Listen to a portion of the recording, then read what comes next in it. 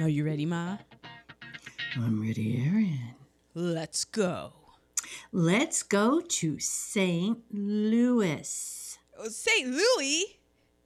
Well, you can say St. Louis since the name of the movie is Meet Me in St. Louis, this. St. Louis, the summer of 1903, right before the World's Fair. Yes. Wasn't the Arch Arch Oh, we already busted into my nerd alerts? I guess assembled we for are. the World's Fair? Well, here we go. Glad that I happened to look this up last minute. The 1903 World's Fair is not the professional name. Its professional name that it goes by. No, its formal name that it goes by is the 1903 Louisiana Purchase Exposition. It was from April 30th, 1904 through December 1st, 1904. It was to celebrate the centennial of the Louisiana Purchase, which was in 1803. So yes, I'm listening to American Scandal about that right now. Oh, interesting. Mm-hmm. It was known for its, the World's Fair used to be a really big deal. Yeah. So part of the technology that kind of was showcased was the wireless telephone. Oh my God, a wireless phone? Yeah, an early fax machine. What? An X-ray machine. Dang. Like a whole bunch of other stuff, but I was running out of time. And I thought as well, the Arch, is that part of it? No. The St. Louis Arch was completed in 1967. Wow. 1967? It was, I believe it was started in 1964. Dang. Yep. Well, never mind then. Yep. Never you mind. Well, let's have those particulars then. All right. So, Meet Me in St. Louis was released on November 22nd, 1944 in St. Louis. The United States got to see it on February 28th, 1945. So the movie takes place in, like we said, 1903, which to compare it, so that was, I don't know, I did the math. It was something like 41 years prior. So it would be like today in 2019 watching a movie that was set in 1978. Well, that was just a few years ago. Yeah, so just to give you, because we're watching this old movie, 1944, and it's also a period piece of 1903. Right. So sometimes I like to do the math in that way to put it in perspective. So you're like, okay, it's like we're doing a period piece for 1978. And it does, and that's the crazy thing, because like you said, that feels like yesterday to you. And yeah, so the people in 1944, 1903 felt like yesterday to them. And we're looking at it like, yo, what is going on? All right. So the particulars. It was directed by Vincente Minnelli. I almost said Vincente Minnelli. Minnelli, who also did An American in Paris, The Bandwagon, Gigi, The Bad and the Beautiful, and Cabin in the Sky, just to name a few. He also was married to Judy Garland in 1945. Right after this film. And and then I forget when they got divorced. Did it say how? Okay, so I don't know when how old was she? I did the math. Interesting. I sound like such a nerdlinger. I did the math. No, but I did want to know because she looked so freaking young. She was 22. So she was really. She was 22. Okay. While I was working on the particulars, was listening to episode number 62 of the podcast, You Must Remember This. Mm-hmm. It was about MGM child stars, and it was about Judy Garland and Mickey Rooney. Ah. So there's some stuff coming up later, and I got some stuff from that. And I like, can do some from seeing the movie Judy just recently. Nice. Okay. Also, so Minnelli, you might be like, wait a second, why does that sound familiar? Liza Minnelli. Yes, that's her father. Yes. Produced by, was it Arthur Freed? He also did An American in Paris, Gigi, Singing in the Rain, Cabin in the Sky, Annie Get Your Gun. He was an associate producer, uncredited, on Wizard of Oz. I usually don't mention the studios, but this is an MGM joint. So a lot of the people, Louis B. Mayer. yeah, they were known for musicals at this time. So Yeah. And if you saw Judy, then you know that Louis B. Mayer was a bit of a bully. well, I came across, for this Arthur Freed guy who is responsible for a lot of the MGM musicals, in Wikipedia, Shirley Temple made the claim that Arthur Freed exposed himself to her. Oh, Shirley Temple. To Shirley Temple, and Shirley Temple didn't, like, she was young and didn't know about That was a bad thing. yeah, male anatomy, and she started laughing, and he got super mad, and then I think it kind of like everybody was like, you get out of here, and then she was like, I don't think that was really good, and that was why she never made any more MGM pictures, or maybe she made like one, and then she was like, yeah, I'm done. So I don't know. Wow. If there are I other love stories, that. but yeah, I loved Shirley Temple imagining her little giggle. And he's like, oh my gosh. I don't have one of those things, but I would imagine like, oh, I don't, that sounded wrong. I'm just Wow. guessing like you never want to be laughed at, but then I'm like, oh, and I would hate to be laughed at by a little girl, but then it's like, I wonder what situation would that ever happen? Like, you would deserve it then. Yes. So Yes. that's why is Shirley Temple like problematic? Has she come out with any?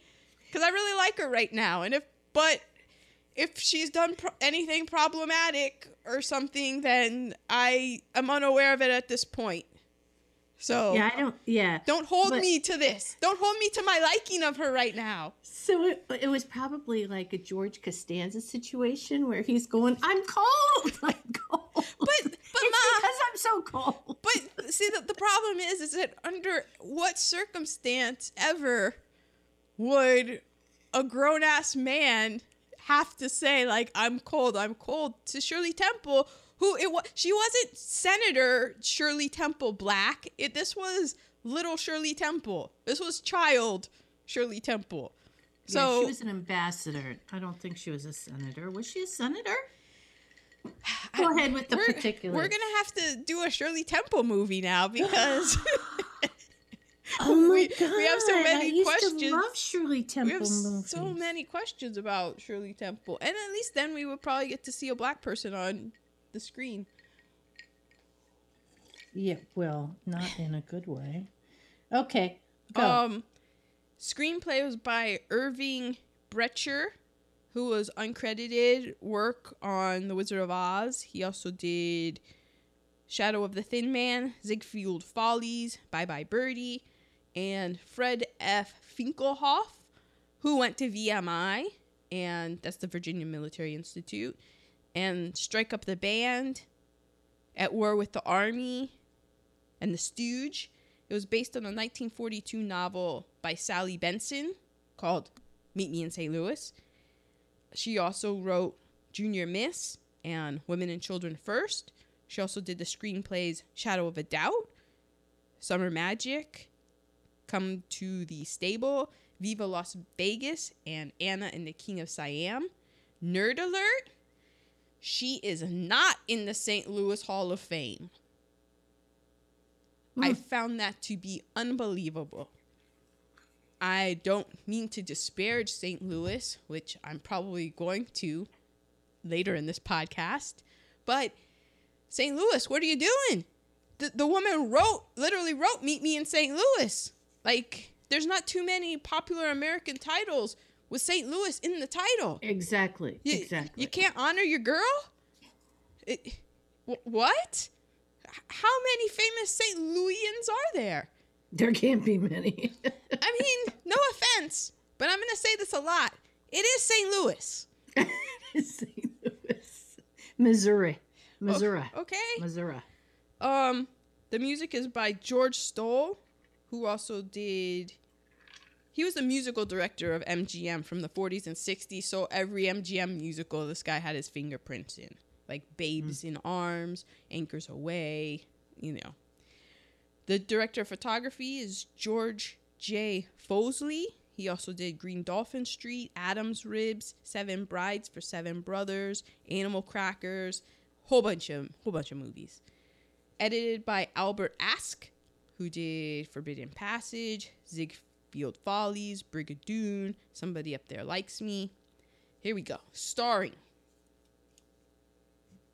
Frances Ethel Gum, but you may know her as Judy Garland, as Esther Smith. She was in a lot of movies, but we know her from The Wizard of Oz. She was also in The Harvey Girls, Easter Parade, Summer Stock, The Pirate, Babes in Arms, A Star is Born, and Judgment at Nuremberg. She was in Judgment at Nuremberg? Yes, she was. Oh, okay. Margaret O'Brien as Tootie Smith. She was also in Jane Eyre, The Secret Garden, Little Women, Perry Mason, Murder, She Wrote. Mary Astor as Anna Smith, the mother. This woman was in a ton of silent films. And then she was also in The Great Lie, The Maltese Falcon, Little Women, The Palm Beach Story. She won a Best Supporting Actress Oscar for The Great Lie. She was also, her last film role was in Hush Hush, Sweet Charlotte. Oh, hello. Leon, she looked familiar. Leon Ames. That's because that woman was in so many movies. Mm-hmm. Just like, geez, lady. I'm probably missing a few because there was that many movies. Oh, yeah. That my eyes just were like, what? Leon Ames as Mr. Smith. He was also in Little Women, The Postman Always Rings Twice, On Moonlight Bay, Peyton Place, The Absent-Minded Professor, Son of Flubber, Tora, Tora, Tora, and Peggy Sue Got Married, to name a few. Was he Peep Toad Pump's husband in The Postman Always Rings Twice? Oh, I don't know. Yeah, I don't know either. Okay, moving on. Tom Drake as John Truitt. He was in Raintree County. Also a bunch of movies. He was also in Lassie, 77 Sunset Strip, Perry Mason, and Combat. Marjorie Main was Katie the Maid. She was probably most famous for being Ma Kettle in the Ma. Yeah, I wrote it down. Is that Ma from Ma Kettle? Yeah, Ma and Pa Kettle? Ma and Pa Kettle movies. Yeah, she had the same hairstyle. She was also in The Women, in 1943's Heaven Can Wait, and Friendly Persuasion. Harry Davenport played Grandpa. He was also in Gone with the Wind, The Hunchback of Notre Dame, Foreign Correspondence, and Little Women. Also, this guy, it's like the Mary Astor situation where he was in so many movies. Right. You recognized him. You're like, geez. Well, maybe. I didn't. Yeah. But then when I saw all the movies, I was like, damn. Yeah. Whew. Someone that I knew of called him the greatest actor ever of all time. Really? It might have been like Betty Davis, somebody like that. Where you're like, oh, that means a lot coming from those lips. June Lockhart. Yes. She played Lucille Ballard. So is she the mom in Lassie? Yes. Okay. She was in Lassie. She was in Lost in Space. Yes. And Petticoat Junction. Petticoat Junction. I used to watch Petticoat Junction. I wrote it down because it sounded familiar. I'm like, Ma'll know this. Ma knows it. So there we go. There you have it. Oh, lots of people. Okay, There was a big family, and if they didn't tickle my fancy with any titles, I didn't write them down. Yeah, there was a son. The son didn't even have a link in Wikipedia. The oldest daughter, she was in ballet, and she worked for a little bit, and then she got married to the former president of Mexico's son and went down to Baja, Mexico, and they started a whole bunch of like haciendas and resorts and stuff. And then La Quinta. She was business partners with Desi Arnaz and Lucille Ball and Bing Crosby. And so she was, and then she was like back and forth and stuff. Okay. So she did well for herself. So we start with some music, and then we see a lot of Victorian houses, and then we go into one of the Victorian houses, and there are women making ketchup the way I make salsa. Oh my gosh, I thought I heard them say they were making ketchup, and I was like, that does not look like ketchup. No, it looked really bad. You know what? Keep talking. I just thought of a good reheatable. It reminded me of probably the ketchup we used to get at Burger King in Trier. You know, when you're used to Heinz and you go to a foreign country where they have runny, nondescript ketchup, man, it can even make a Whopper taste off. I'm just saying, like, whew. Yeah. I was looking at that. I said, I know that they did not just say ketchup to describe that monstrosity. They did. Ooh. And then we have a young girl singing Meet Me in St. Louis. And we have an old man singing. Wait, is this the girl? Okay, go ahead. I'll come back to this later. And outside, they're also singing.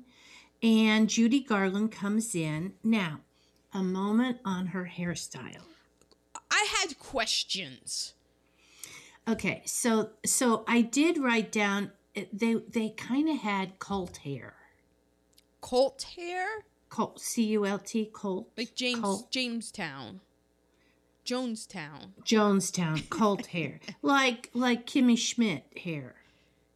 Mormon hair. Like fundamentalist, the polygamist Mormon hair. Yes. Okay, so she had these bangs that just, a thick amount of, I'm using my fingers on my forehead. You people can't see it. It's a huge swath of hair. But Ma, let's think about this now. This is 1903, St. Louis. So yeah, she has pioneer hair. Mm-hmm. It's humid in St. Louis. Oh, we're coming in August in St. Louis, people. Now, her bangs reminded me. I went to school with a little girl of color, and she was little as far as being a very small in stature girl. And she used to amaze me because in fourth grade, I remember sitting across the room from her where we could look at each other, and she would be able to like put her hair back in a low pony, but just take like an inch of depth of her hair in the front and just pull it out and then roll it on her finger and have instant bangs. Yes, I had seen that too. She could have bangs or not have bangs on any given moment. Wow. I thought that was the coolest thing I had ever seen. You were like, I want that for my children. I said I wanted that for myself. And then I remember in high school, we had been, so we were in the same grade level all along. And in high school, something happened. I don't remember what it was. And I said something to her about being a friend. And she looked at me and said, we're not friends. And it took me years to realize, no, I had never invited her to my house. We had never had a play date. She was right. I never treated her like a friend. I just thought proximity equaled friendship, but it didn't. So she was right. But she was like a work friend because at that age, like she's like Yes. school friend. So you were probably like, yeah, we're friends because we're at school, which is like little people work. Right, right. But then she was like, I haven't been to your house. No, she So was you're like, woke. oh, She was woke at that point, and I totally wasn't. Not that I am now, but but it took me years to figure out. Wow, that's right. She was right about that. But I did always envy her ability to make or not have bangs on any given day. yes.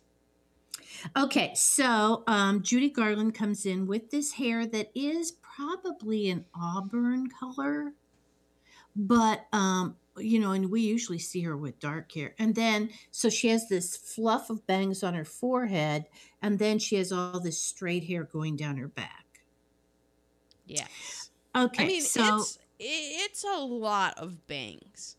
And it's it's its own marvel because you don't see where it's like what you were talking about. You don't see where the end of the bangs are because they're just no, rolled. So right. to me, it looked like if you've ever seen a 30-year-old vacuum cleaner turned upside down with all Hmm. of the hair that's around the roller Wow, just yeah, slapped on her head. yeah. You must have seen that as somewhere other than here. I always clean my rollers of my vac. Yeah, it wasn't there. That was a total lie, listeners. I No, it was apologize. my vacuum. Your hair wouldn't like your hair is iridescent. It would not have shown up in the vacuum cleaner. No, but it could clog up that vacuum. Okay, so anyway, they're saying they have to have an early dinner because Warren Sheffield is telephoning tonight during dinner time, telephoning Rose at 6 o'clock.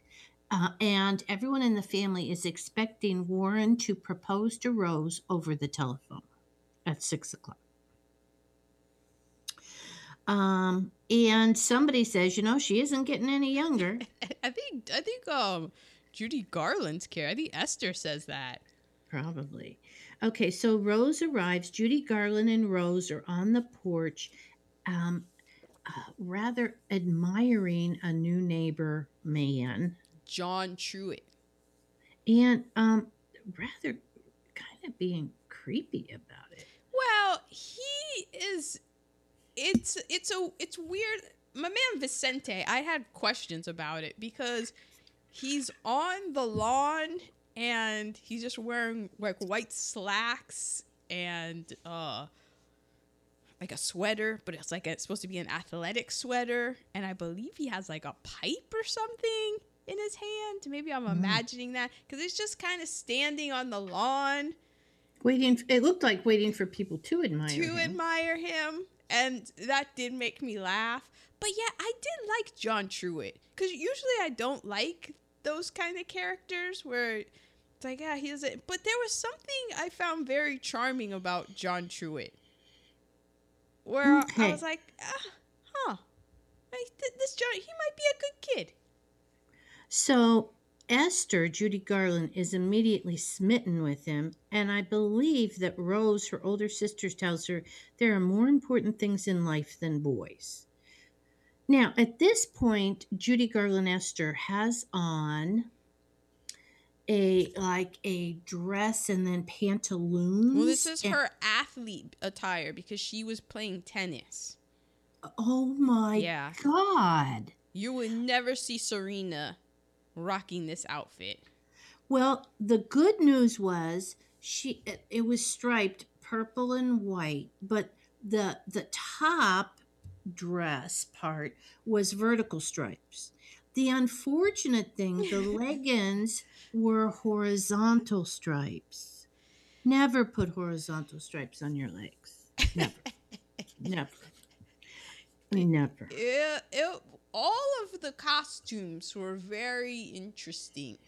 Oy, okay, well, and then I thought of in the movie Judy, Louis B. Mayer is saying to a young Judy during the filming of Wizard of Oz, you got to suck it up because you got this part. other people wanted it, and you're lucky to have it because you got thick ankles.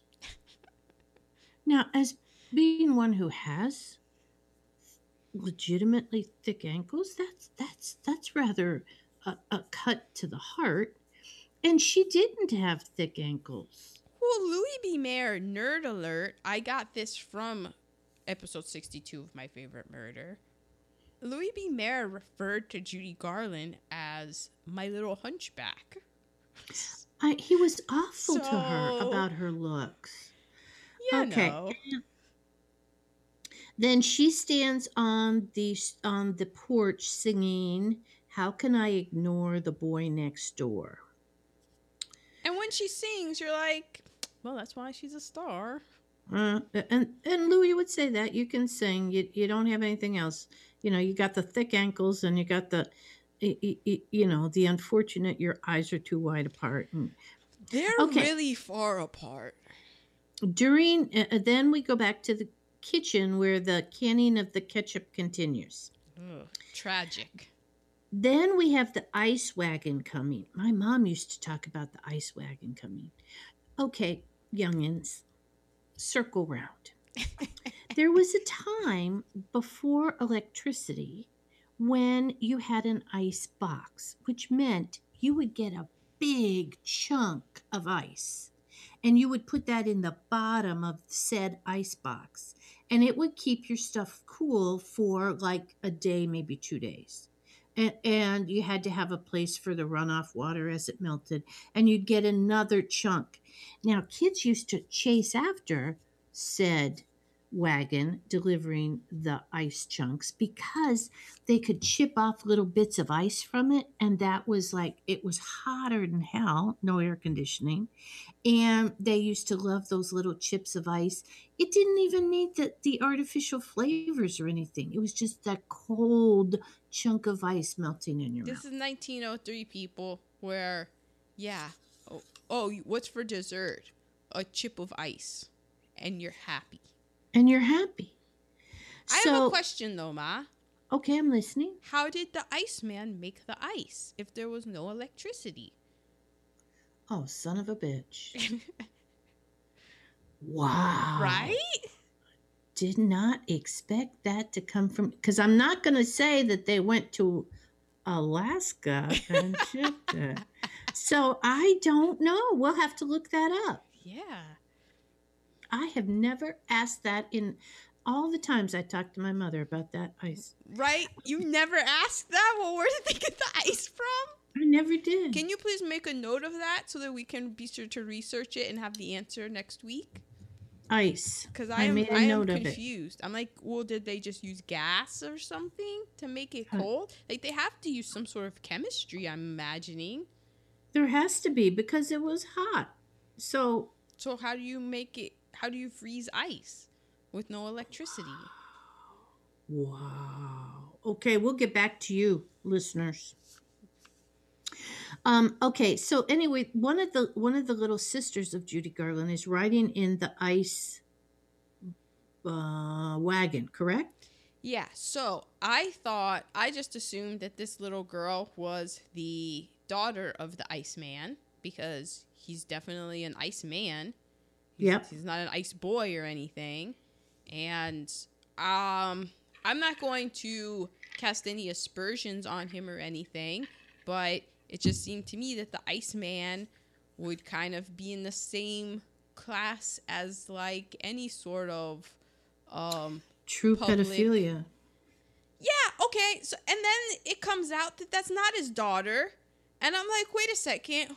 Who is letting their little girl hang around with the Iceman? And then you find out that little girl's 5 years old. And I'm just like, St. Louis 1903, what is going on? Little 5-year-olds can just be running out in the streets and just hanging out with the Iceman? Yeah. He's the Iceman. He goes from door to door. It's like, can you imagine a little 5-year-old hanging out with a taxi driver? I know my voice is getting high up there, but I'm getting agitated. Chris Rock is back. I couldn't believe it. Okay. actually, in the American History Museum, there's a whole thing about ice. I have pulled it up. Okay, so everybody's talking about is the World's Fair. The World's Fair is coming. Aaron's already told you the dates. All they talk about is the World's Fair. And they're so And excited because also we skipped over the little girl her name is Tootie, and she's the youngest sister in this Smith clan. Who I guess she's the youngest, and they're just like, whatever. I think she's like the fifth kid, so maybe that's why she's allowed to just hang out with the Iceman. Anyway, she's going on and on about how St. Louis is the greatest city in the world. And wow, that really is the opinion. That's a 5-year-old opinion there talking. Because I'm like, slow your roll. You don't know any other cities, little girl. I've been through St. Louis twice in my life. I'm not gonna say it's a bad city, but I'm not gonna put it on the pedestal of world's greatest cities. But that was the feeling of pride that the World's Fair coming to St. Louis gave. St. Louis. yeah, because to bring it into present day, it's a flyover state. So, people on the coasts tend to ignore the middle of the country, and they were getting all this attention from the whole world for the World's Fair. Yeah.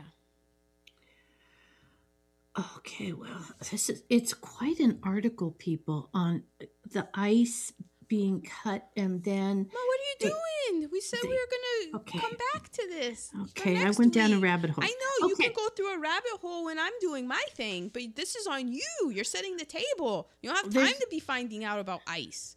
I apologize. Okay, so another song, Meet Me in St. Louis. The sisters are all singing it. Father's walking up the walk into the house, and he's hearing him talk about it, and he's going, the fair won't open for 7 months. He's a lawyer. And the maid, who is Ma from Ma and Pa Kettle, somehow we know her salary is less than $12 a month, because evidently she's not. Oh, this is what's happening. The father refuses to have dinner pushed up so that Rose can get her telephone call. So Ma Kettle is like making dinner happen really fast, going really fast, so that dinner will be over by the 6 o'clock time frame. And so he's going, well, maybe we need a new maid, because the mom tells, I don't know if the mom, everybody's in on it at some point. So they go to the maid, hey, this is what we need. Can you make this happen? So she's like, yeah, I can make it happen. And then the mom gets brought in on it, and they're like, okay, but your father hates it. And they're like, yeah, but like, come on, all he gets when he's in the room and we're trying to talk on the phone, Ma. So she's like, all right. Because the phone is in the dining room. The dining room, yeah. So then when the dad comes home, Dad's like, they're like, he's not going to want to eat dinner early. And sure enough, he comes home, he doesn't want to eat dinner early. And I'm just like, why? Until I hear the reason why. And then I'm like, my man, he's got every right now. Because he wants to take a soak. He wants to go wash off all the sweat from the day. And take a nice cold soak in the bath. And I was like, Exactly. my man is supporting all of you people. He gets to go sit in the soak. But then the mom throws the maid under the bus, saying that that's the reason why dinner has to be an hour, because she has to go home because her sister is having a fight with her husband. Which is all a lie. All put on the hired help. Yep, who is white. But Ma and Pa Kettle. We said that. Yeah. Okay. Well, she's putting one tiny ladle of soup in their bowls, and then her name is Katie, and she's moving dinner along so fast she doesn't even bring out the meat dish. And the father's going, where is the corn? They're having corned beef and cabbage. So then she hurries that along. The telephone rings. Alonzo, I believe, is the son, and I don't know if he has a line in the whole movie. Well, he's Alonzo Jr. because the dad's name is also Alonzo. And they're sitting at the dining room table. Mm-hmm. And Alonzo, every telephone call isn't for you. So Rose is on the phone, and then she is crying. We do hear the other end of the phone call. Warren does not propose. I forget what his phone call is even about. Mostly the fact that he can make a phone call. Yeah, his phone call is that he's, I think, in New York, and he's having a phone call there. And yeah, that's about that. And isn't this cool, Rose? I can talk to you. I'm in New York. You're in St. Louis, and we can talk. Yeah. And she's like, okay. Excuse me. And they can't hear each other all the time, so there's yelling into the phone. But yet, everyone at the table can hear him, but she can't. That's technology. It's in its infancy. It was an agonizing phone call. They can't hear each other. There's no engagement. And there's no chemistry between these two whatsoever. No. It was very awkward. If you ever saw, I know I've referenced this before, but the epitome of awkward is Michael Jackson, Priscilla, what's her name? Presley. Yes. The daughter. With that kiss. That was pretty awkward. Yeah. So that is, and this was pretty awkward. Okay. Well, they're going to have a party for Brother Alonzo because he's leaving for Princeton. Mm-hmm. Dad's working, man. Then there's something about men don't want the bloom rubbed off. Personally, too much bloom. So I think all Judy Garland is thinking about is John Truitt kissing her. Yes.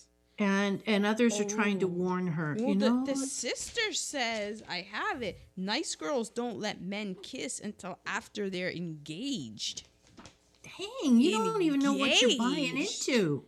I think that I'm like, is that 1903 or is that Hollywood trying to make us think that was 1903? You know what I mean? Like, really in 1903? But then you're like, I don't know. It's weird. The past. Yeah. Because but then humans are humans. You're going to tell me that, nothing happened until people were engaged? No kissing until you're engaged? There used to be that, like the men would come and call on the woman and they'd sit in the little parlor. They had the little room in the front of the house and there would be a chaperone until they were engaged. Yeah, but isn't this like upper middle class and rich people? Mm-hmm. Like this isn't regular folk, the salt of the earth people. No, because who cared what they did? Yeah, so that's what I'm saying. I'm like, or is this what we've been led to believe in old pipe dreams of how it used to be? So you're selling us this image of America in the good old times. Right. Because you couldn't have a sullied wife. I mean, my God. But we're probably all from sullied people. Like descendants of sullied people. You certainly are. Okay, so then we have a trumpet solo and we have a song and dance, Skip to Malou. Okay, 1903. Think of Euphoria on one hand and those parties, 2019. And then these are the teenage parties in 1903. You don't even have the annoying person sitting around with the guitar. No, it's a girl with a trumpet. A trumpet, I tell you. A trumpet. I'm like, who, what? And then later in the party, they all do a dance, and I'm like, when did they choreograph this whole dance?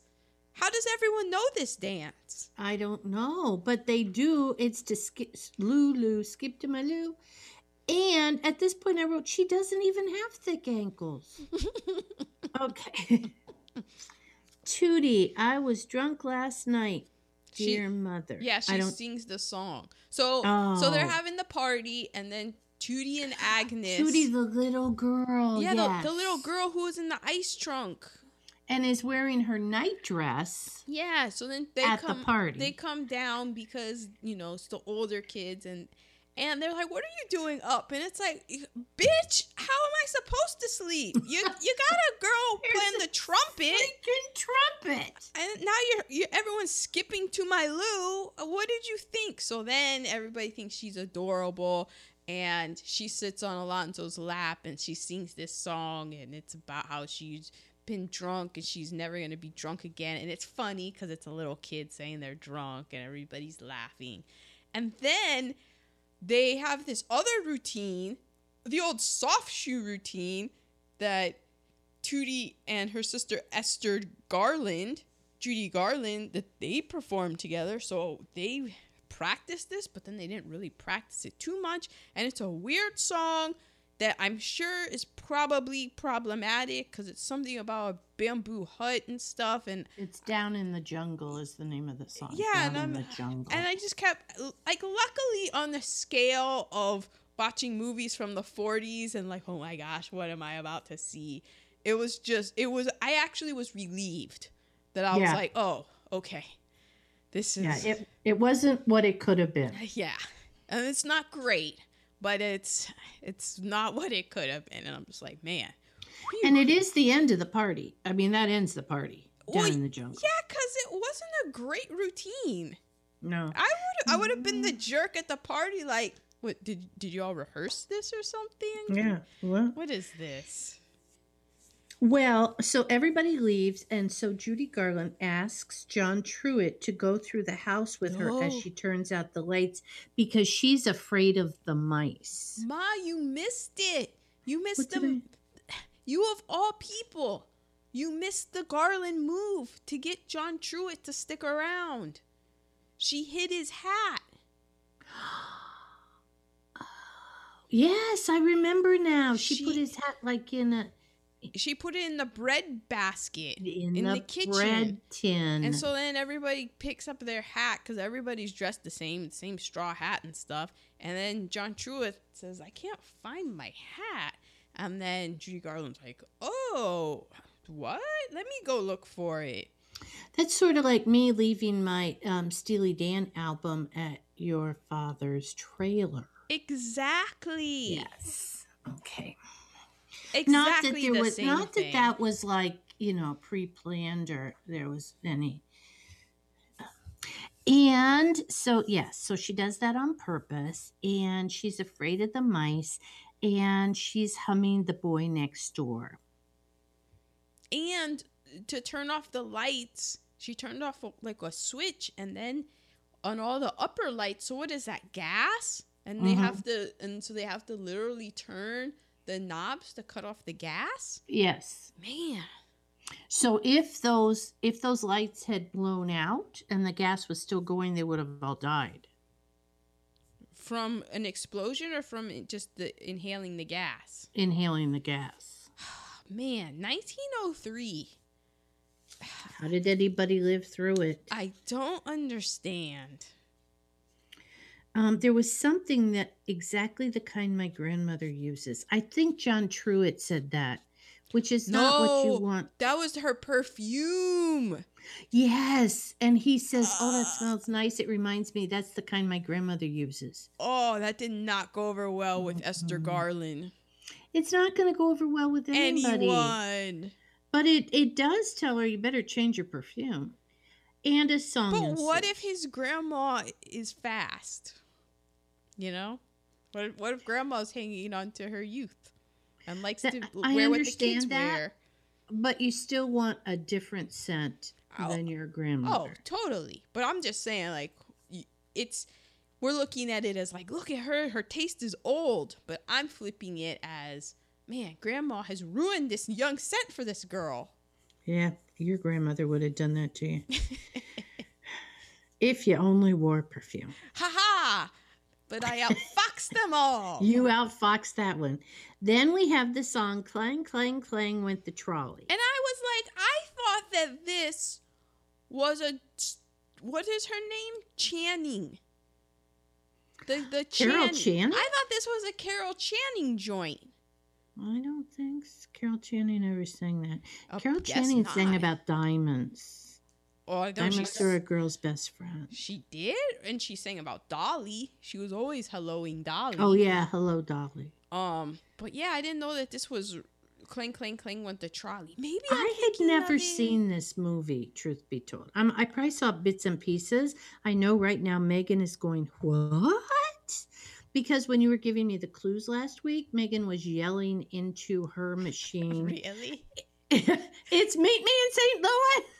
How can you not know that? I didn't know this was me. Like this, I had never seen this movie either, and for a very long time, I was wondering why it came up on the holiday list. I'm like, is this movie gonna make me look dumb? We're kicking off our holiday list. And you said it was different holidays, and it was, because now we're coming up on Halloween. Oh my gosh, guys. Halloween in 1903 was weird and wild. Heard? Throwing flour. Who ever heard? Kids just making a bonfire in the street. Yes. Going around killing adults with flour. They would throw flour in people's faces. Now, my mother never shared that with us. This is weird. I have so many questions now about the early 1900s. Now, they did make their own costumes, which my mother had us do. Oh my gosh, guys, listening. I got so nervous when they were putting on the costumes. Yes. Because the scene starts with what I thought at first was a very burnt marshmallow.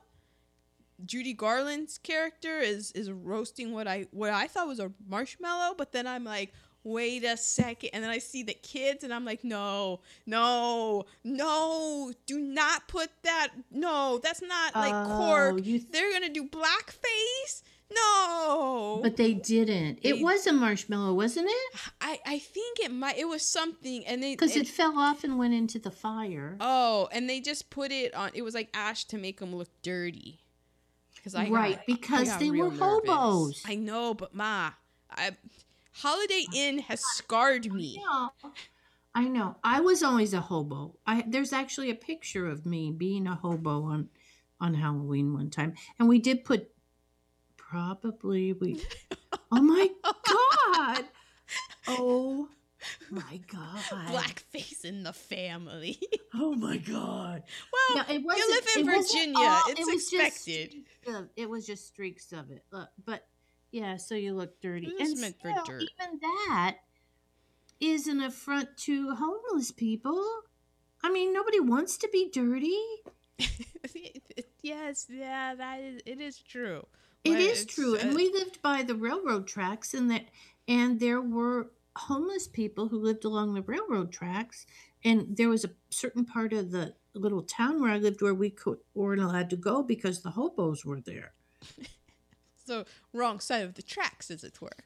As it were. And I was already on the wrong side of the tracks. So the wrong side of the wrong side of the tracks. Oh, man. That sounds like a country jam. And then somebody told the kids, be sure and wet the flour before you throw it. The grandpa did. Better.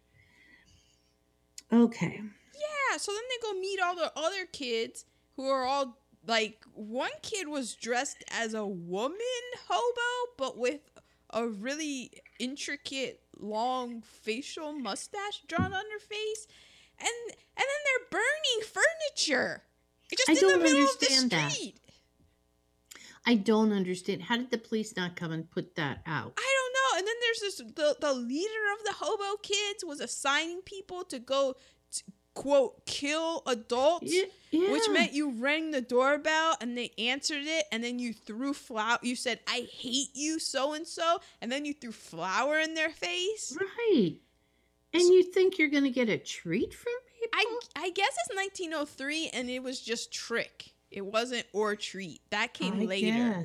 Because nobody had any treats in 1903. I mean, when your treat is an ice chip, you know. Well, that's true. You're not going to have treats. Yeah.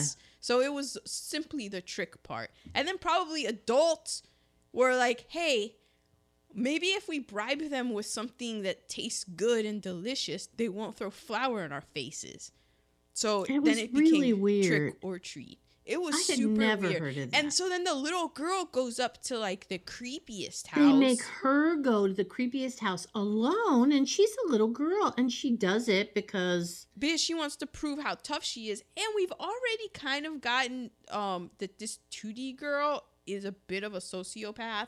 Like she's definitely marks off some check marks in that list because she's a wild one. She's got some very interesting hot takes. And so she goes up and this little girl gives a hell of a performance. She's scared because the guy has a dog that's like a beautiful, what was he? Bulldog. Like a bulldog. Yeah. And she's all super scared and she croaks out, "I hate you, Mr. So-so." And then she throws the flower on him and runs away. And then they come back and they're like, "What the hell?" And because she's scared, and her sister Agnes sees her and says, what happened? She's like, "I killed Mr. So-and-so." And Agnes her mind explodes and says, "What?" And then she's like, "Hey, guys, you gotta hear this. Tell him." And she says, "I killed so-and-so." And then all the kids around her are like, "What?" And then this one kid comes out and gives her a wooden chair. And she's like, "Yeah, now you're part of us. Throw this wooden chair onto the bonfire." And you're just like, what is 1903 Halloween? And remember that every house has gas lines. So think about that with the bonfire. How close is the bonfire to the gas lines that go to every house?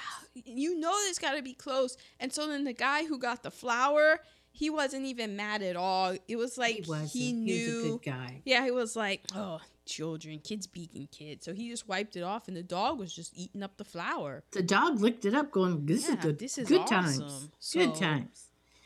Okay, and then they say she's the bravest of them all. And little Tootie says, "I'm the most horrible."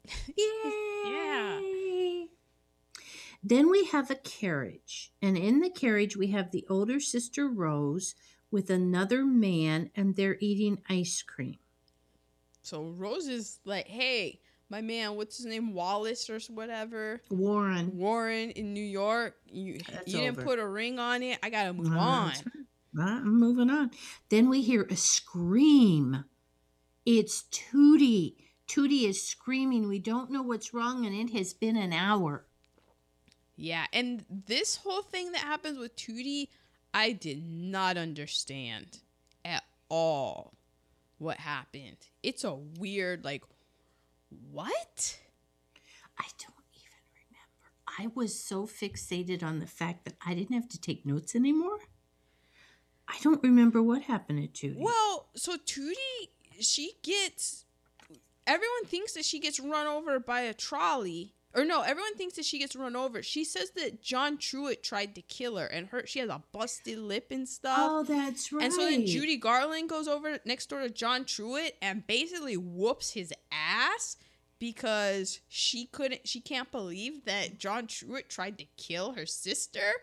And without any evidence. Yeah, she just got that sister mad on, which I wasn't mad at. If my brother was like, "Oh, so and so tried to kill me," I'm going to ask questions after the ass is whooped. So she was just whooping on him, and then they get the doctor, they stitch her lip up, and then I don't know, it comes out that there was something about, there was a trolley, and that because she was the most horrible, like Tootie, they decided to stuff like clothes so it may look like a body and throw it in front of the trolley to see. That part got weird. So it turns out, and then John Truitt was the one that saw them do it and was kind of like, hey guys, don't do this, because these trolleys, this is 1903. They're a bit rickety. I don't know if they can withstand hitting a stuffed. We can't trust the brakes on them. Yeah, and these things, they may tip over. We don't know. It's 1903. Everything is a bit flim-flam right now. And so I don't even know why they pinned it on him. Because I'm telling you, little Tootie's a sociopath. So She probably saw him as he was coming out saying, "Hey, this isn't a good idea," or Yeah. something. Yeah, so she was like being bad and then got caught, and then I don't understand how she got even her lip busted up, if she did it to herself or something, because she legitimately did have a busted up lip. Uh-huh. And then Judy Garland finds out, like, what? And then Judy Garland's mad at her sister because you lied to me? What? He didn't even, I thought this guy, like, tried to kill you and he didn't. So then she goes back over to John Truitt, and John Truitt has a chair out. Like, he wants no smoke from Judy anymore. And Judy apologizes and stuff. So I had no idea what went on with that. Yeah, that was weird. And then we had Thanksgiving, and then we had Christmas. So it was a holiday movie. Right. Christmas was toward the end. But so we're to our POC count, which was None. really hard to keep track of. Ooh, none. Zippola. Zilch. Not even, I mean, Not even a whisper. no black people in St. Louis in 1903, according to this film. The neighborhood was the big ass Victorian houses, but they didn't even have help. Yeah, I'm telling you, black people did not exist. Not in this part. Not even at the World's Fair. Okay, so nerd alerts. All right, nerd alerts. Okay, I have a couple. This film was in Technicolor. I know, because I kept thinking, was it black and white? But it wasn't, because I remember those purple and white stripes. So Technicolor is a process. So it started in 1916, and it's processes for coloration.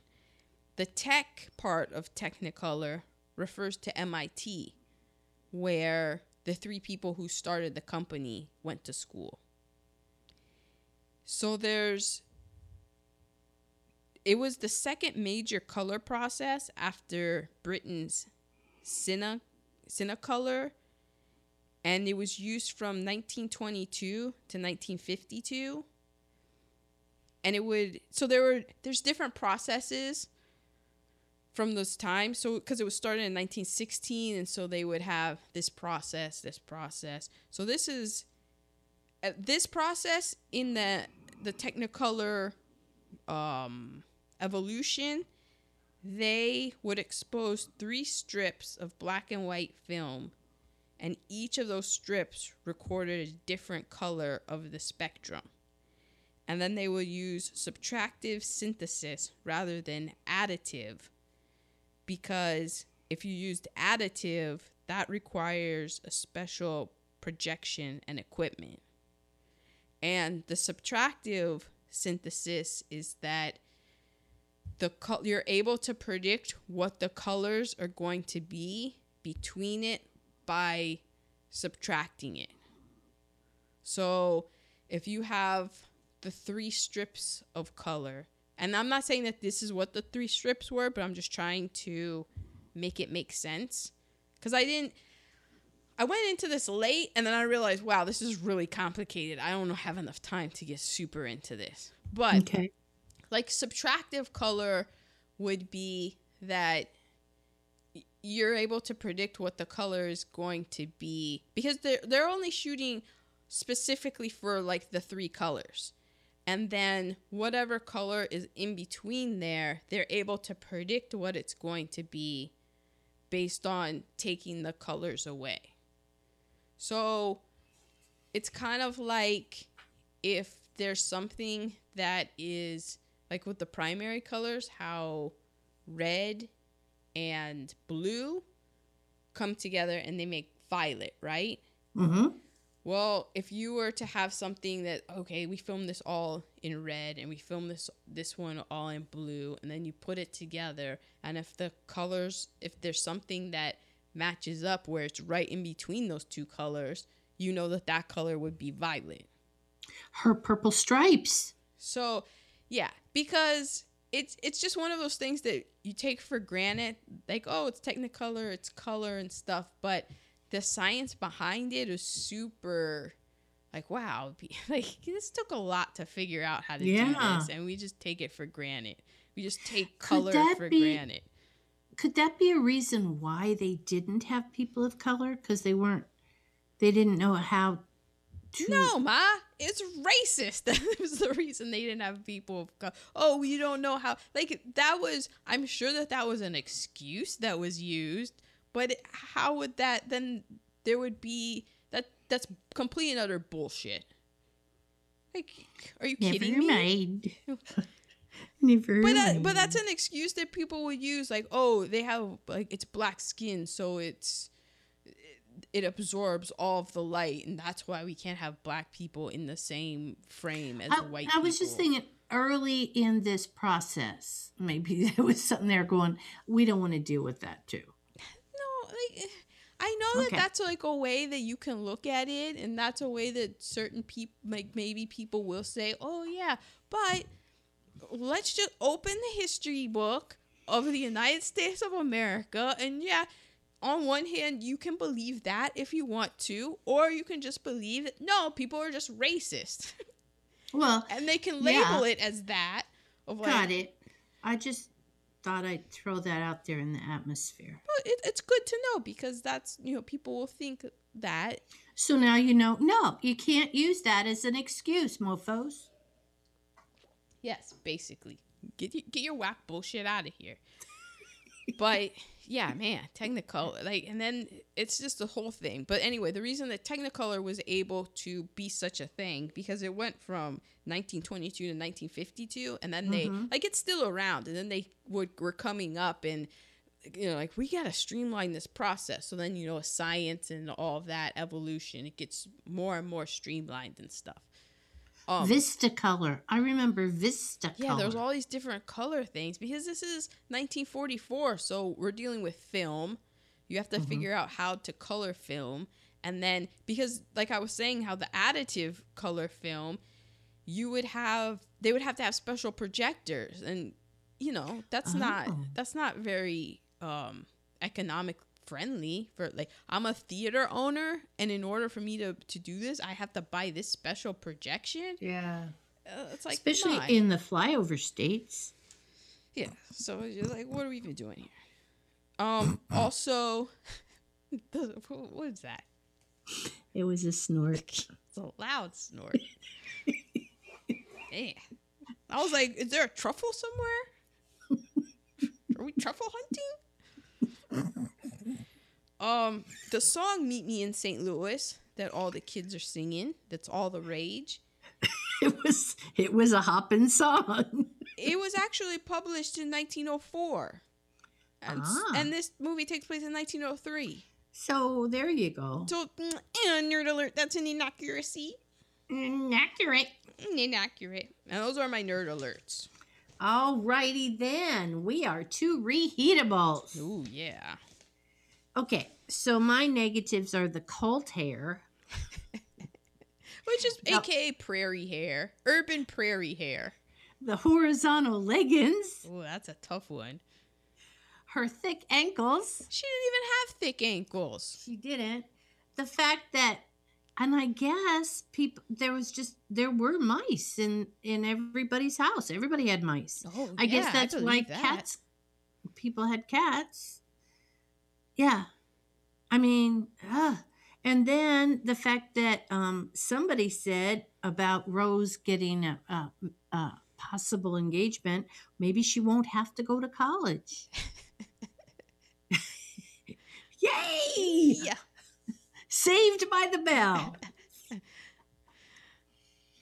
Your that negatives? it? All right. So the very first time we see Tootie, she's coming from swimming. And her swimming getup, her swimsuit. How did that not weigh them down? Well, I have so many questions on it. So it's basically something cotton, right? And I was like, oh my God, this is super revealing. Because when cotton gets wet, it clings to you. Yeah. So you're just like, well, there's little Tootie's butt. This is awkward. Nobody else is. Why do you think the Iceman lets her ride in the truck? Yeah, so swimsuits, the 1903 cotton bloomer swimsuit is definitely on the negative list. the Iceman hanging out with the 5-year-old is not aged well. You talked about her one outfit, but you failed to even say anything about her blue curtain outfit. Where with all the dingle things hanging off? Actually, it's a cross mashup between a curtain and a lampshade. It is of that period, because you know how dusty all those lots of tassels. I'm just gonna say lots of tassels. It was. I don't use this term lightly, but it was a monstrosity. A complete monstrosity. I said, Esther Judy, you are not doing yourself any favors here. You are not. And if John Truitt is into you, he is a keeper. Because he is into who if he can you look are. past that blue dress. And the weird hair that you have going on. And your big ankles. Keeper. And your eyes that are really far apart. I feel bad, but it's true. But I feel bad because she had so many mental problems. She had so many issues. And because Louis B. Mayer, as well as others, were so on her mother too, wanting for her to fit the stereotype. And she didn't. She was out of that. But her talent was bringing her in. Man, they messed with her head bad. Okay. Also bad reheatable. Weird 1903 Halloween we went into. I'm just like, what? Who knew you could throw flour at people? Anybody throws flour at me, you aren't getting any candy. So we didn't even discuss this. The big thing that happens is that the dad gets offered a promotion to go to New York, and because he's gonna make a lot of money, and he says it. He's basically like, I'm supporting all of you all. I got 2 daughters who probably are gonna need to go to college. Because they can't get married. I got a son who's in college. Like, I want to provide for my family. The company's moving me to New York City. And nobody wants to go to New York City. They're all like, no, are you kidding me? We're going to miss the World's Fair. And the dad's like, it's New York City. Do you know how much money I'm going to make? It's a World's Fair every day. They give him such grief. Really good bagels, and check out the black and white cookies, the authentics. I'm just saying, it's a reason to move. And I'm sure that there's way more eligible bachelors in New York City than in St. Louis. And I'm not even saying that all things equal that people in St. Louis should want to move to New York City. That's not what I'm saying. I'm saying that the dad was being promoted to make and giving an opportunity to make a better future for his kids. And his kids were treating him like he was a criminal for such a thing. But truth is, they were going to move because he was the breadwinner, and that's how it was going to be. Yeah. Excuse me. I'm an Army brat. There was never but I don't want to move. Because guess what? No. Nobody gives a shit what I wanted. That's right. Nobody cares if we cried all the way to Leavenworth, Kansas. Like, you're going to move to Kansas, kid. That's how it is. You get zero say. So right. I didn't even I didn't even know that I could even pout. All you could do was cry and listen to. I listened to the Whitney Houston album. I listened to that so much that my dad was able to do a re-recording of it all by memory. You broke the cassette tape. Yeah, that's a great album. Whitney Houston, Whitney. The two of us cried the entire way to Fort Leavenworth. Yeah, because it was Kansas. And your dad right. and Adam were having a blast in the Alpha on the way to Kansas. Well, yeah, he was like a little kid. Yeah, he didn't know. He didn't care. He didn't have any real friends. Yeah, I was like, this is the only... And then I was like, oh yeah, I've moved my entire life. This is just the first move I can remember. Yeah. And then I was fine. I got the move rust, and I'm like, this is how we're rolling. I got it. This is what we do. All right. You had to get engaged before you got a kiss. That hasn't aged well. And also, world fairs. Do they even have them anymore? I don't know. Do they maybe expos? I don't. Maybe. I feel I like the World's Fair got replaced by the Olympics. That's something else to investigate. Maybe. I'm going to write it Of down. just I'm going to bringing the write whole down world together in a way. Ice and World's Fair. And we will investigate and let you know next week, people. Some of you are yelling into your We can't listening hear devices you. right now. How stupid can people be? Well, truth be told, Yeah. we can be extremely We can stupid. be real but dumb. we like to be educated. And so, we would love your comments to explain to us what we are missing. We Lone Ranger? Okay. Positive reheatables. She did have vertical stripes on the top. Yes.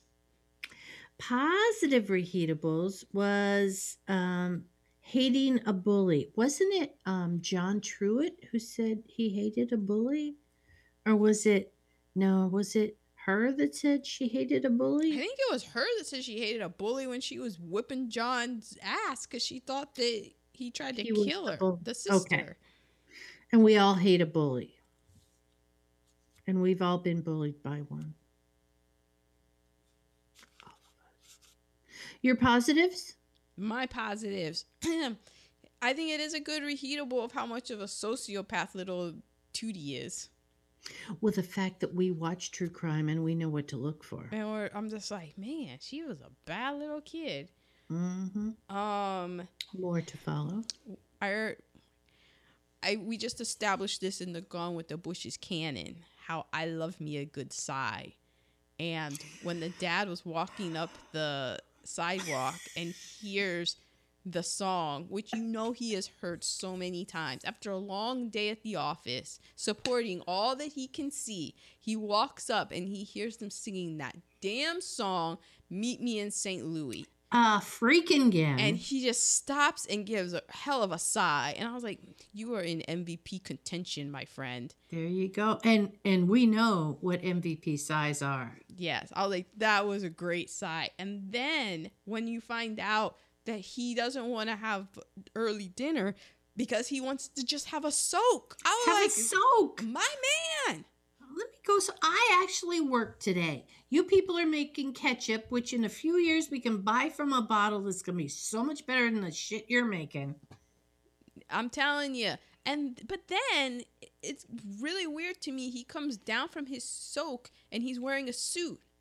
And I'm like, man, 1903 is weird. You have a soak and then you put on another suit? Weird times. I'm saying if Katie cooked the way she was supposed to, nobody would need ketchup to add to her flavors of her cooking.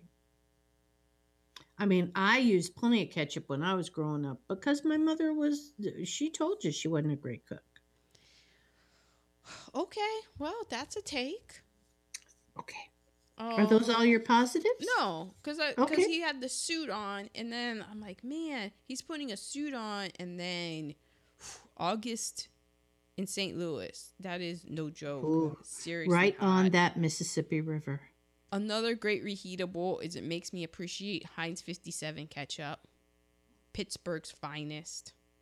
I mean, that is a great ketchup. Not good for you, but.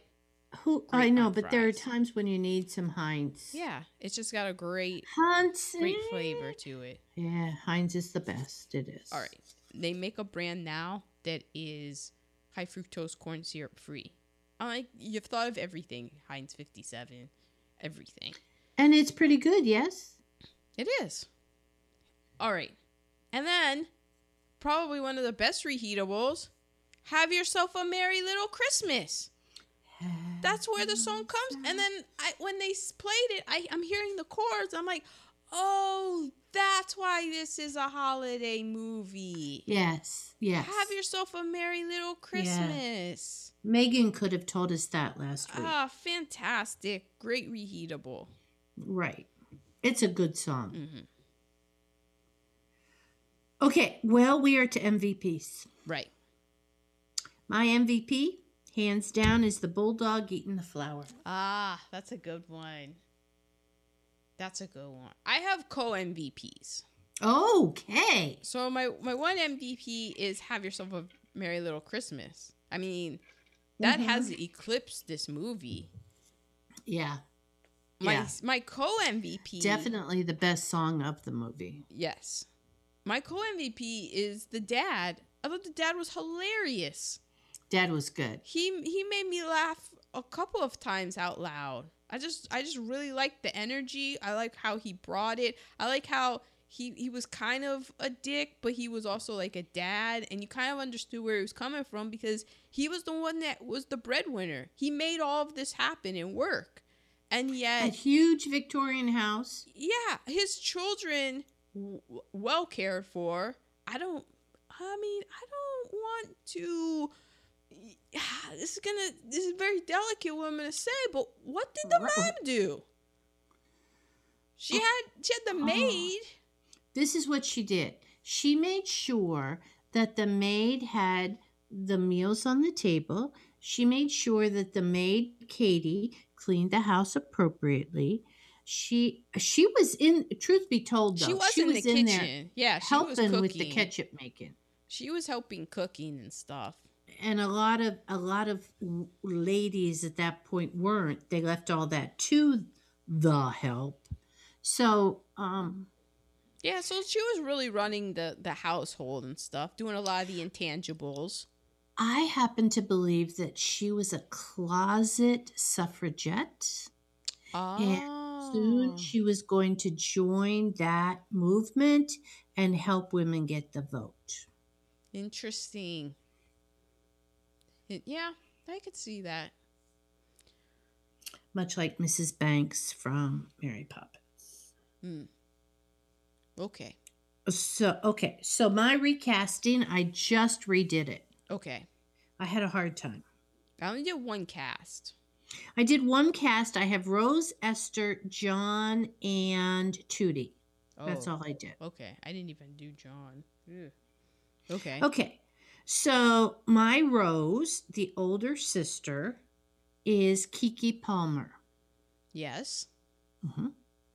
And my Esther, the younger sister, is Zendaya. Oh, I mean, you can put her in anything. And both of them have to be able to sing, and both of them can. Mm-hmm. Okay, so my John, I have Alfred Enoch. He is the god. How to Get Away with Murder. How to Get Away with Murder, right. And my Tootie had to be a younger actress. Probably, I needed her to be a few years younger than she is now. And who do I always go to for a young black actress? Marsai Martin. I looked her up too, and I was like, oh, she's 15. Ugh. Yeah, so I had to go with my fantasy cast. Yeah. Although the little girl on Mixed Dish she's pretty feisty. So there's always that. I had Keke Palmer being Esther, the Judy Garland role, but I just couldn't come up with a Rose for her. I didn't even cast a Rose because it was just. I had Issa Rae, but I wasn't happy with that because she's my go-to, and I didn't want to do that. So in fantasy casting, because that was the role of Tootie was really confusing me. But in fantasy casting, I think, what's her face? Drew Barrymore. She would have been a good Tootie. A la. Like after she did E.T. E.T. Yeah. Yes. Yeah. Yep. Yeah. Would have been good. All right. Well, my recasting. So the maid, I was like, well, that's Cherry Jones because she looks just like her. Done and done. Okay. Esther, I have Haley Steinfeld. Oh, that's a good one. I was like, that's good. The mom, I cast Christine Baranski. Yeah. Well, yeah. I mean, she could step into that right now. And the dad, I cast Andy Richter. Yeah. I was like, yeah, there we go. Because he had to have some comedy. He would be funny, but then he would also be angry. but his anger would come out funny. Yeah. But there would also be real anger, but the real anger would come out funny. My fantasy cast, I was going to do Rose, the older sister, Wanda Sykes. And then Esther would be, dang it, Girls Trip. Tiffany Haddish? Tiffany Haddish. Can you imagine? I mean, that would be the gangster that one. That would be a hilarious one. Make the mom Angela Bassett. Or even Loretta Devine. It would be funny if the parents were the real life couple of Angela Bassett and Courtney B. Vance. That's true. That's true. And then it would be funny because it would be like Wanda Sykes, who I don't think is that much younger than Angela Bassett. No, if she even is. Yeah. They might be the same age. And you know that Wanda Sykes would have there would be at least once in the movie some kind of look where the audience would crack up because they all would be in on the joke too. Wanda Sykes on that telephone call to Warren Sheffield. Yeah. I can't hear you. Yeah.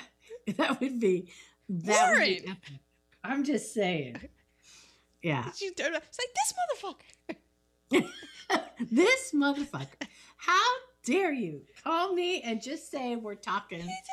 And she just sits down. It's like, he just wanted to call. You know what that motherfucker said? He didn't even call to say I love you. And then there's somebody's like, that would be a great song. I know it would. And then then Courtney B. Vance is like, I wish you'd sing that song instead of Meet Me in St. Louis. Exactly. And by the way, it's St. Louis. Skip to my Lou. Skip to my Lou. Oh, and then Angela Bassett or Courtney B. Vance looking outside with Angela Bassett like, look at these white people on Halloween. What is Who heard?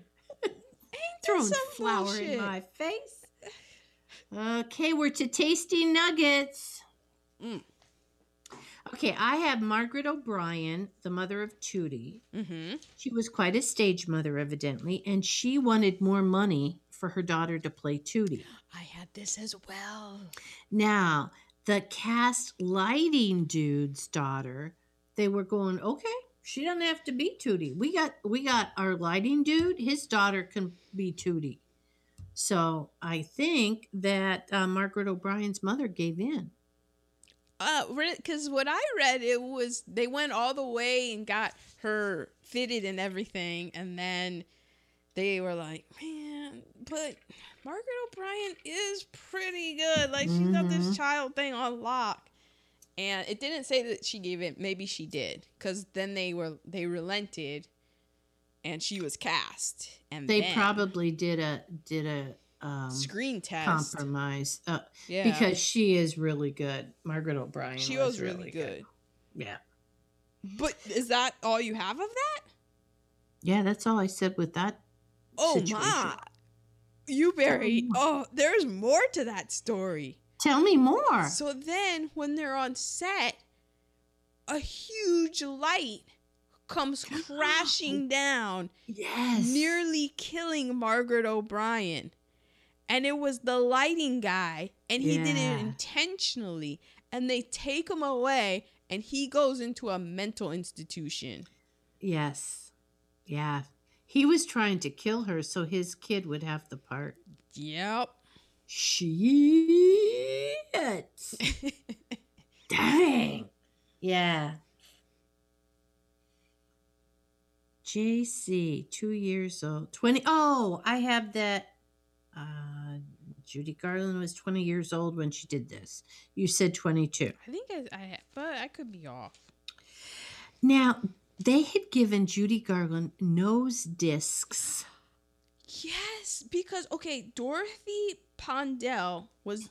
Vincent Minnelli got Dorothy Pondell, who was a makeup artist. And he was, they were like, hey, fix her up. Because, so Judy Garland was a child star and everything. And this is from, the podcast I was listening to, episode 62. You must remember this. So, Judy Garland, yeah, she did a movie called Wizard of Oz. But Wizard of Oz wasn't Wizard of Oz when it came out. It Right. was like it did okay, but it wasn't like holy fucking shit. That's Wizard of Oz, like it is regarded now. That was a slow burn with that movie. So Mickey Rooney was the bomb diggity. He had these.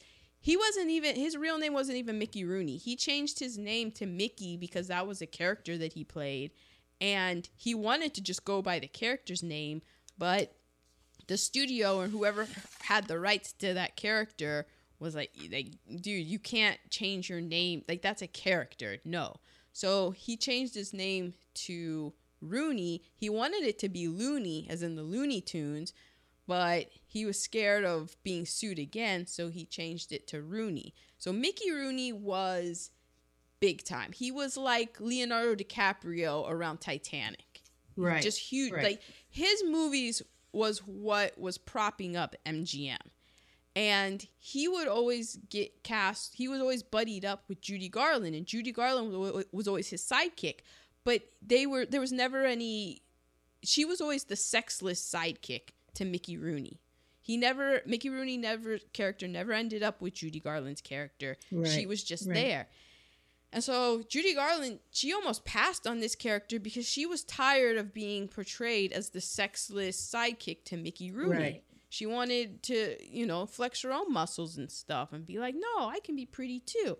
So when she agreed to this finally, the director, Minnelli, he got this Dorothy Pondell, the makeup artist. So she extended and reshaped Judy Garland's eyebrows, redid her hairline, modified her lip line. They put on dental caps. Mm-hmm. And they removed nose disc. This said it removed nose disc. And then I was like, what are nose disc? So maybe they added them, or I don't know. So tell me about the nose disc. I heard for this, they removed them. So I'm thinking that they put something to help shape her nostrils. Yeah, before. So they were putting these nose discs back in. They're probably still doing it and stuff. Probably. And it would reshape your nose. Right. And so for this, with all of that, the makeup artist was like, no, why don't we take them out? Let me do this other stuff. And so, yeah. She said it was the first time she felt beautiful. And she had her written in every other MGM movie she did. That was her makeup artist from then on. Yeah, because this person said, we don't have to do all this improvement. You are beautiful. Let me reshape your eyebrows, which everybody has done. Let me, work on your lips, which Lord knows I could use. But let's take out these uncomfortable nose discs that are doing something to the shape of your nostrils. And yeah, I mean, they put her through a lot. A bunch. She had already, I think by this time that we're seeing this movie, had 2 abortions already. Oh, wow. Yeah. And my thing said she had the dental caps removed. Oh, okay. So they took out the nose discs and the dental caps and went, you know what? You're beautiful. Let's go with what you have. And she was like, wow, because everybody's always telling me I need all this help to even be presentable on screen. Mm-hmm. And then the Vincent Minnelli and Judy Garland married soon after this. Was this her second marriage? I don't know. I don't know either. I know that in 1947 she had a nervous breakdown. So that's after. Yeah. In this movie, a nervous breakdown is on the horizon. And she's already, been taking pills and stuff because also, hold on, my paper fell. Well, in Judy, the movie, they show her and she's with Mickey Rooney at like a diner, and they're supposed to be on a date. And she says to him, "Is this a date?" And he goes, "No, we're just friends." So she was like, she kind of felt like maybe it was a date, and she thought maybe he could be her boyfriend, and he's going, "No, this is not." And she wants to order a hamburger, and her mother's there going, you can't eat a hamburger. You're not allowed to eat a hamburger. So I mean, from pre. She was on at the studio when she went to the commissary for lunch. She was only given chicken soup. I was gonna say chicken noodle soup, but they probably just meant the broth. They probably took the noodles out. Yeah. She wasn't. Yeah, it was ridiculous what they did to her. And so then, because that was such a thing, and she, she was young and stuff, so she would then rebel by hiding candy bars, and sneak off to malt shops and stuff. Yeah. And so then she, of course, then she would gain weight, and then this is the time of the studios. They had a bunch of power, so then they could prescribe of like, here, and it might have even been her mother of being like, here, this is a nice little diet her mother pill. Was into it because it was her gravy train. Yeah, so here, take this. It's just a diet pill. It's like speed. Yeah, it's exactly what it is. You're not gonna be hungry anymore, and then you're gonna need this pill to go to sleep because this one's gonna keep you up. So there you go. Now you're dependent. And she, she had an unrequited love crush on Mickey Rooney. Yeah. And she did that a lot when she was younger with a lot of men who she thought she was like, oh, we're in a relationship. It's just being slow. But they're like, I'm married and you're just like a nice kid. Yeah. And that, like, I mean, we already mentioned what Shirley Temple said. So yeah. You can imagine the Me Too stories that Judy Garland would have. If she had been around, she would have been like, oh, excuse me, guys. Everyone gather around. Why don't you have a seat? Take a seat. Because she did say on record that what did they, because she has like a quote in the podcast. It's basically, oh, not that they didn't try. And that's what she said when she was alive. So that not that they didn't try means. And she had that, like, the first abortion she had to have was because she got pregnant, I think, with the guy that was still married. And her mom was like, yeah, you can't be having that. Right. And I'm sure, like, the second one was similar circumstances. Plus, you're in a whole bunch of drugs and stuff, and you don't feel good about yourself. So not a great mental health place. I mean, think of yourself in middle school. Isn't middle school like the worst for self-esteem? Everything is wrong, and she didn't even get to go through that alone. She had all these people telling her, yeah, you're ugly, you're too fat, you have fat ankles, that's probably what's wrong with kids today, because they have that now with social media. Yeah. Well, those are my tasty nuggets. I got some more. So, okay. Margaret O'Brien was awarded a special juvenile Oscar for her performance in this in 1944. Oh. And so all of her awards were kept in a special room at her house. And in 1954, the family asked the maid to take the Oscar and 2 other awards home with her to polish them. And she had done this before. So it wasn't something new out of the ordinary. But 3 days pass, and the maid hasn't shown back up to work. And she never returned. And Margaret O'Brien's mother had a heart condition, and this was just too much for her. She just was like, what? She took, and her poor little heart gave out, died. Oh, wow. Yeah, the mom died. And Margaret was 17 at this time. So she's kind of busy, mourning her mom's death and everything. And then when a couple months pass, she's like, wait, where are my Oscars and my 2 other awards? So she went to find the maid. The maid moved, just up and vanished. Yeah, think? So a couple of years, maybe months, I don't know. But the Academy hears about it. And so they're like, no problem. Here's a replacement. But Margaret O'Brien was like, I mean, it's the Oscar that killed her mother. So she's always looking for that. So she would always kind of she never stopped looking for it. She would go like the memorabilia shows, all that kind of stuff, and just be like, has it come up yet? Has it resurfaced yet? So 2 memorabilia collectors eventually found it, and I think they paid like maybe $500 for it or something. But and then somehow they knew that she was looking for it. So on February 7th, 1995, it was returned to her. And she was like, oh man, it had been like 40 years by then. Mm-hmm. And she had this nice little speech where she said, if anybody has ever lost anything of value and thought that you would never, have it returned to you, like it feels good to have this returned to me and stuff. So I thought that was a cool little story. Yeah. Never let the help take home the Oscar to polish. No, well, that it goes without saying. I mean, come on. Yeah.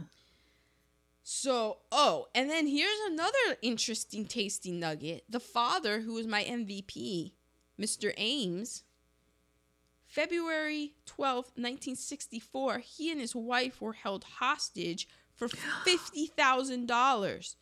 And he had to phone a business partner. The business partner got the money and brought it to the house. The guy who has the hostage taker looked it over. He bound up the Ames, and then he had the wife go and drive him. And then I think the business partner and another guest were in the trunk. But before the business partner went to deliver the money, the business partner made a phone call to the old Polizei. We're like, hey, FYI.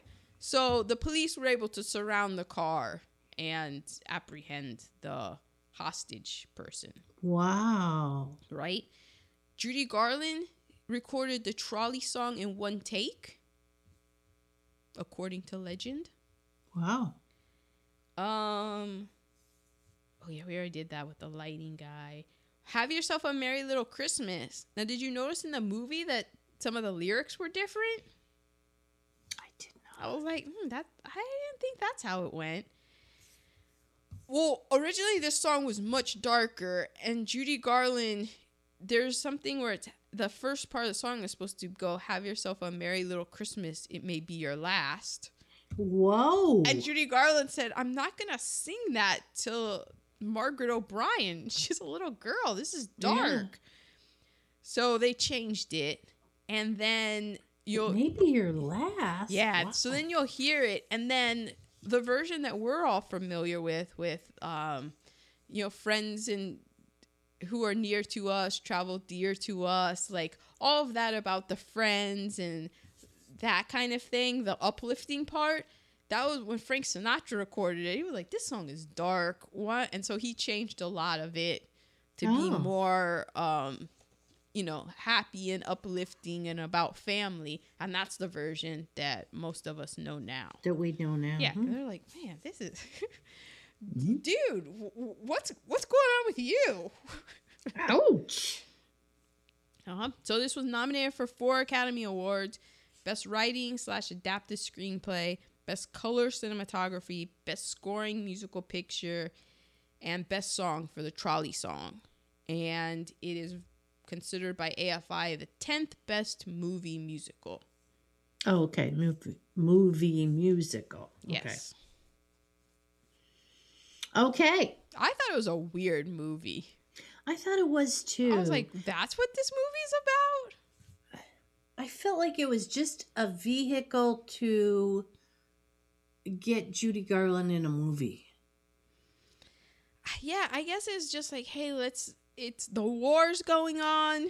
Let's just provide some nice colorful entertainment to just entertain the people who aren't in the war. I doubted that combat vets, like that this was one of the movies that they showed before D-Day. Wouldn't you, if you're on the front line, wouldn't this be the movie you want to see before you check out? I'm like, no. What? Not too much. But, yeah, singing and all that. I don't know. Family, being with family, for the holidays. So maybe that was the idea. It's one of those So this is maybe in St. Louis, huh? Yeah. Yeah. But they're already in St. Louis. Yeah, but the other people who were coming to the World's Fair, unlike the Chicago World's Fair, where the serial killer had the hotel. The White City. Yeah, I read that book. H.H. Holmes, I believe. Ooh, wee. Okay, well, that was this week. Mm-hmm. And we are doing holiday movies now because Aaron will be coming to the East Coast. Not soon enough, but soon. And so we have to get our holiday movies in. And this is a request from our listener, Megan. Mm-hmm. So we're going to do the quintessential holiday Christmas movie. It's a Wonderful Life? How can it not be? Oh, yeah. Yeah. Megan requested it last year and we didn't get to it, so we're doing it this year. It's a Wonderful Life. Zuzu's Petals. Whoa, whoa, whoa. Woo, woo, woo. There's going to be a lot of that next week. Whoa, Clarence. Woo, woo, woo. And a young Donna Reed. And yeah. Okay. Every time a teacher says, now teacher couldn't say this now. Every time a bell rings, an angel gets its wings. I dare a teacher to say that in this time of enlightenment, but there you go. Well, next week. Believe me, there are plenty of teachers across this great nation who are still saying that. So dry your little tears. Mrs. Pence right up the street at her Yeah. evangelical school. So there you go. Do you have a date for this? 1942? I don't. I didn't even look it up. I'm just assuming we can get it on iTunes. Do you hear that, listeners? That's a ball being dropped. It is indeed. I dropped the ball. It might even be on Netflix, so we'll let you know next week where we watched it. As well as our info on ICE, where it comes from, and what about the World's Fair? Oh, is there even a World's Fair anymore? 1946. That's my girl. Well, bye-bye. Well, there you go. Bye-bye.